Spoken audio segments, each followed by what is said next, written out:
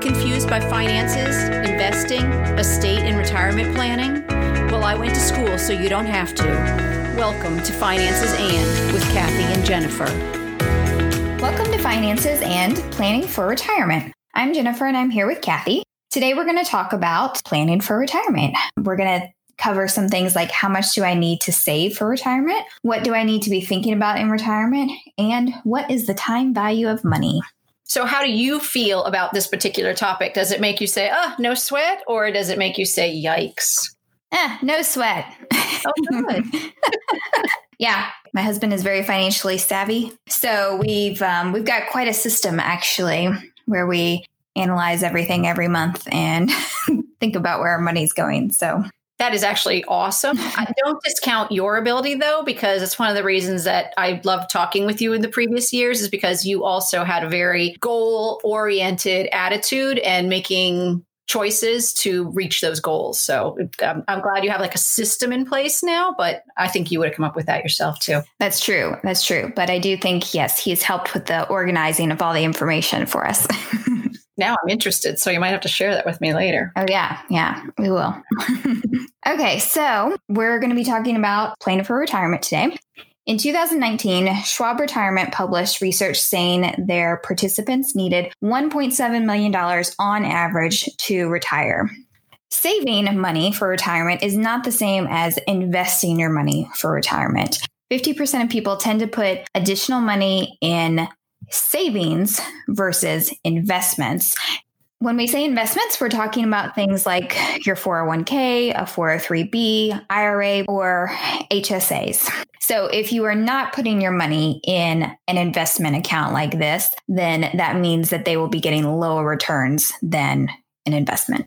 Right. So your savings account is going to earn you right now, I don't know, maybe 2%, somewhere around 2%, where with investments, there's no guarantees, but you can earn up to 7, 8, 9, depending on what's happening with your returns. I love that HSAs was mentioned here because like we said last week, that health savings account, it is absolutely an investment vehicle. You can withdraw against it with no penalty for any of your health concerns. So again, it's just another form of an investment vehicle. 401ks and 403bs, we've talked about set it and forget it as a way of saving for your retirement, but that's not going to be helpful if what you're doing is putting in a flat rate dollar amount. So if you set it at $400 and put $400 in every single month, and that never increases over your lifetime, that's not necessarily going to get you where you want to be in retirement. So if we're going to set it and forget it, you want to be considering putting in a percentage, which could work out to be $400. But what that percentage does is it allows you to get pay increases. And that way, what you're putting in, 4% of your pay, is going to continue to grow over the years as you continue to work. So that 4% might end up being at the end of your career, not $400 a month, but maybe $2,000 a month or whatever, but it will grow over your career. One of the other things is that this is the kind of time that you might want to really look at seriously getting some kind of professional help with your investing. If you're using a 403 or 401k, you are able to look at whatever your company is offering you, but you might want some other professional input as to which of those funds you should be putting your money into. So a CFP would help you make confident choices and be able to make sure that they're not only looking at what you're investing in and your retirement, but they're also going to be able to help you with your estate, your taxes. They can help you with any of those financial plans if you choose to use them. And again, you can get a fiduciary, someone who is thinking only of you for a flat rate and pay them an hourly rate to do this. Or you could say, you know what, I want you to be in charge of all of my wealth, all the money that I have, and they'll continue to make that grow. And they might take a 1% fee from what you have. But the beauty of it is they're going to help take care of you. They're going to help you with getting your wills planned, estate planning, trusts drawn up, make sure that choices you're making will affect your taxes in the best way for you, because how I do my taxes or how someone else does their taxes isn't going to be the same way for a third person. All of our life situations are different. Yeah, it's worth it to have a professional take a look at it. Even if they're only going to look at it to make sure what you're doing is spot on. I mean, I would love to hear, yes, you've done the very best thing you could possibly do for yourself. And then I've only paid them a fee to go over that and make sure I'm doing the best thing. Yeah. So when will you retire? When do you plan to retire? Generally, people plan to retire after working for 30 to 40 years. So you need to be investing during those years. Many people in the US delay their entry into the workforce due to things like grad school. And so if that is you, then you might need to play catch up for a few years. If you were born after 1960, the minimum Social Security age will be 67, and this is a rise from the current age of 65. Just quickly, what does that mean? It means that if you want to take your full 100% of your Social Security, currently that age is 65, but for those of us that were born after 1960, when we get to retirement age, to get 100% of our benefits, we won't be able to get those until age 67, where someone today taking their benefits at age 67 will get 100+%, so maybe 108% or 112%, but they're going to get greater. And again, those of us born after 60, we're going to have to wait till 67 to take those full benefits. So something else to keep in mind as you're planning ahead. The amount of time you will live after retirement is also important. Women currently are expected to live to 80.9 years of age and men to the age of 76. And again, these are averages. This is something that it's very difficult to actually plan for and anticipate, but something that you want to keep in mind as you're trying to plan for how much money you will need in retirement or how long you'll be in retirement. Just like Jennifer just said, there's no guarantee that, at 80 plus years or at 76 years, that's how long we're going to live. But you have to at least be planning for that unless you have other knowledge about how long you're going to live. You don't want to make your plans, men, to age 76 and then you end up living to 100 because that's a long time to not have money available to you. So we've talked in earlier podcasts about the 4% rule. In other words, dividing the desired annual amount you want to have. So for example, if you want to have $80,000 annually out of your retirement, then you're going to need $2 million in savings. And how do we figure that out? Well, 2 million divided by 4% is going to give you $80,000. So for the person that thinks when I retire, I'm going to need $80,000 a year, you will have to have saved $2 million to be able to take out $80,000 each year and still have money to live on in the coming years. That's going to assume, though, those numbers I just gave you, that your investments will grow at about 5%, which is pretty common right now. So it's not a huge, wow, I need to make 11%. And that way, that 5% will help replenish the 4% that you're taking out. Like a diet, honestly, that 4% rule only works if you stick to it. If you say to yourself, wow, this year I want to spend $120,000, you have to realize that you're going to have to find ways to make up that money elsewhere. So it's just something you got to be careful that once you're giving yourself a budget, that you're able to stick to that budget, just like anything else. Right. So many of you are listening to this. You're probably wondering how you're doing right now. Only someone who can look at all your finances can actually tell you exactly how you're doing as you're planning for this. But we do have some guidelines or some general rules that you can think about. So then just as a guideline, at the age of 30, you want to have an amount that is equal to your current salary in investment savings. To do this, you want to be putting in 15% of your gross salary into investments, and you want 50% of that to be in stocks. So what do we mean by stocks? We're talking about having something that would have kind of an aggressive growth. The younger you are, 20, 30, you want to put your money, at least half of your money, into something that's going to grow aggressively. In other words, that there's pretty big return on that money. You don't want to put it in something super safe. And a safe thing is a treasury bill or a bond, a U.S. government bond. They have a flat rate of growth, but that's not usually an aggressive growth. It's usually a small percentage. However, they're very good to have because they have a guaranteed return on it. It's just not going to be a big return. So that's what she's talking about when she says stocks. Right. And so at 30 years, you want to have an amount equal to your current salary. At 40 years old, you want to have 2 times your salary. 50 years old, 4 times your salary. 60 years old, 6 times your salary. And 67 years old, 8 times your salary to be able to retire. None of those are rules that she's talking about. But when people say, well, about how much should I have? These are just guidelines that you can use to try and lead yourself towards being able to have enough for retirement. Nothing is a rule except that you want to have enough. And we're trying to answer what might be enough. But to do what she's talking about, you need to put about 10 to 15% of your gross pay, and gross means before taxes are taken out, in a diversified plan. So we're back to now talking about what the stocks are, those sorts of things. That includes stocks and bonds, and those stocks should be from large companies and medium companies and small companies. It should include international companies, and it should include real estate and other types of investments. And that's what we mean when we say diversified. And you want to continue to do that through your entire work life. As you get closer to retirement, you want to make your choices into safer choices. So early on, you want it to be a good part of it going into stocks and international, whereas you get closer to retirement, you want to start shifting over more of your money into bonds, those safe things, because you've let it grow. Now you want to keep it safe and grow. So you want both of those things.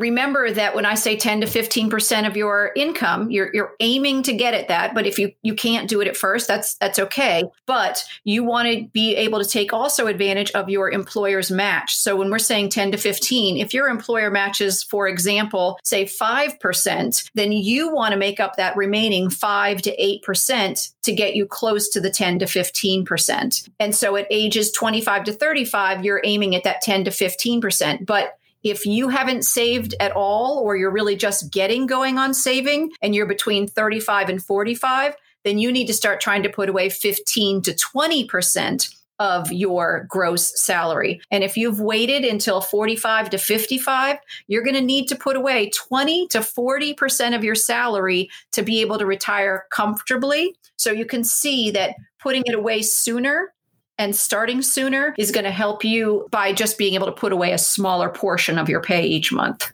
So, for example, if you were to only put away $50 per month starting at age 20, then by the age 65, you would have $184,885. If you didn't start putting away that $50 until you were 30, then you would have $91,218 at the age of 65. And if you waited until you were 40 years old and started putting in $50 a month, then you would only have $42,704 at age 65. Wow, those numbers almost doubled. So between 40 and 30, that doubled almost. And then between 30 and 20, it doubled again. So you're talking about starting sooner makes a big difference. What if you're starting with more? For example, though, when I was saying 10 to 15% of your salary, an example similar to what Jennifer just said was if you're able to put $5,000 away yearly, don't freak out, I'm not talking about monthly, but $5,000 away yearly, and you start at age 25, you're going to end with $1,641,222. And this is with an annual return of 7%. They're making their guesses based on 7%. If you start at 35 with a $5,000 a year, you're going to end up with $796,000. And if you start at age 40, you will end up with $546,000, and they're putting this retirement at age 70. So there's a little bit later than the 65, but you can see that the difference between putting away $5,000 at age 25 and putting away $50 is going to move you from $184,000 to $1,641,000. And the reason that works is because of the time value of money. What do you mean by that? Well, time value of money means that the money that you have today is very valuable because you get the choice of what you're going to do with that money. So, for example, if I had $1,000 today, it's going to be worth quite a bit more in 5 years. Why? Because I'm going to make sure I'm investing that money. So if I take that money and invest it with interest, and I say 5%, which we've said is a pretty reasonable expectation to be able to make 5%, in 1 year, that $1,000 will grow to $1,050. Not a huge amount, but we're not talking about really trying to save only $1,000. But because of the time value of money and compound interest, in year 2, that same amount of money, we're not talking about the $1,000 growing. Now we're talking about the $1,050 growing. So in year 2, that grows to $1,102. In year 3, it grows to $1,157. In year 4, $1,215. And in year 5, $1,276. Now I rounded all of those just to be clear, but I went from $1,000 today, and in 1 year, that $1,000 has grown $276, which again doesn't sound like a huge amount, but now imagine you're putting away a portion of your salary. And we're not talking about only $1,000 then. We're talking about putting away something that you're trying to make a percentage on. And quite honestly, with your stock investments, it's possible that you would make more than 5% on it. So if you're considering how much you've saved of your salary, and it works for you for 30 to 40 years, and works for you, I mean, is growing for you. Each year, you're going to add on to your investment through that percentage that you are putting in each month yourself. You can see how your salary times how many years you've been working is going to really increase that amount of money. You're putting your money to work for you. And you've probably heard that phrase. You're just putting some money away. You're putting it away not in a savings account, but investing it. And sometimes we say savings, but we are talking about saving it in investments. Then that money is going to work for you when all you've been doing is putting a little bit of money away. It's been growing a lot for you. Right. When they say don't work for your money, make your money work for you. Good one. We found a really great retirement calculator on Vanguard's website. So the website is retirementplans.vanguard.com. This is an online calculator where you can enter certain information and it will calculate for you about how much you would need at retirement. So it's going to have you enter things like how old you are currently and at what age you want to retire, your current salary, how much money you've already saved annually for retirement, how much money you have saved annually for retirement through your investments, how much just savings money that you have put away. How much of your current income do you think you'll need in retirement? Your expected return. So you would typically use 5%, but you can kind of play around with the numbers to see if the economy gets worse. Then you could calculate with 4% or 3% as well. And then you would also enter how much you would receive in Social Security.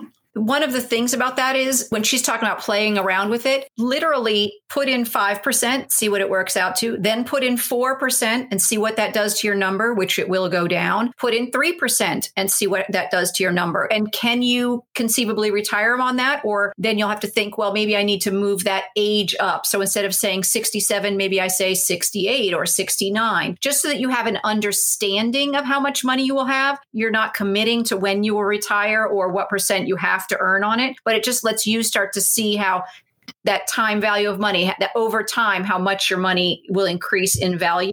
And then the last part of that is to consider thinking about your investments without considering getting the Social Security benefit. The Social Security benefit, I believe, will be there through maybe some changes, but in any case, you should be considering, well, could I live without that Social Security benefit? And then once you've figured out how much money you'll need without it, if you are still able to receive that benefit, that's just going to be on top of your careful planning. Because what I would hate to have you do is be counting on it. And then for some reason, we don't end up getting it or we don't get the same amount, which is also, I guess, a possibility. And then that breaks your budget. And now you have to work longer or, make other life choices when you're trying to get ready for retirement. So just play with those numbers about the percentages and Social Security. Now, in retirement, your needs are going to go down. Some needs will go up and some needs will go down. So the things that will go down or even disappear are some employment costs that you might have, like work clothes or parking or commuting, or if you eat out for your meals, those costs will disappear. Your goal should be to try and have your mortgage paid off at retirement so that you don't have that payment. But that would be also something that even if you haven't fully got it paid off, it should be paid off very soon after retirement. And then again, that will be something you don't have to worry about paying out. You're not going to worry about paying your kids' tuition at this point, probably. You're not going to have FICA, which are your Social Security taxes, taken out of your paycheck. You don't have to worry about saving anything when you retire, because at that point, you're dipping into those savings. So you're not making money to put into savings. So you don't have to worry about that. And it's possible that your auto insurance might also go down as not having to drive so frequently. So those are some great things that will go down or could potentially go down in retirement, but you are also going to have some increases on things. For instance, your healthcare cost could very well go up in retirement. So the amount of money that you spend on gifts for other people may go up at this time. You may start to realize that you want to make more changes around the house. Your property taxes may rise due to inflation. And there may be some other lifestyle increases that happen during retirement. You may decide that you want to travel more and you're going to be spending a lot more money on that. There may be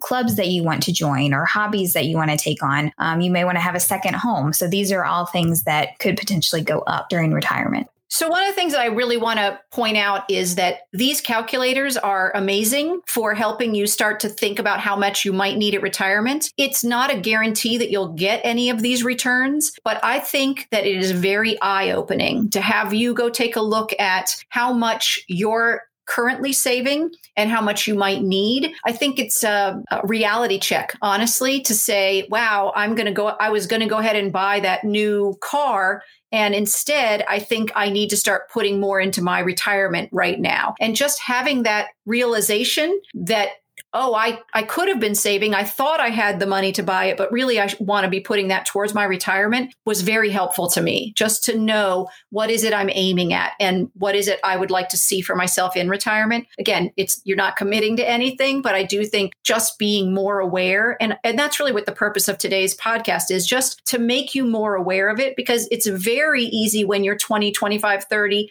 to not consider retirement at all because it's so far away, or at least it feels so far away. And this is meant to make sure that you're on the track so that you can live your life without worrying about it because you're making your plans. Yeah, I was just going to say, I completely agree that this is very much, to help educate people and help them recognize what you're doing and kind of think about your goals and the things that you want in the future. And these calculators and things just kind of help you think about those and see where you're at and see how you're doing. Well, thanks for listening to Finances and Planning for Retirement. We know you chose to listen and we're grateful. If you enjoyed this episode, please subscribe and share and consider leaving a review because that helps us bring financial education to others. Let us know what questions you'd like answered on our Facebook page at Finances And, or by going to our website at financesand.net. You can now find infographics on these topics on our website and right here in the show notes as well. Finances And does not provide tax or legal advice, and nothing in this podcast is to be construed as such. Always consult a tax, accounting, or legal professional for advice in your specific situation. Remember, I went to school so you don't have to.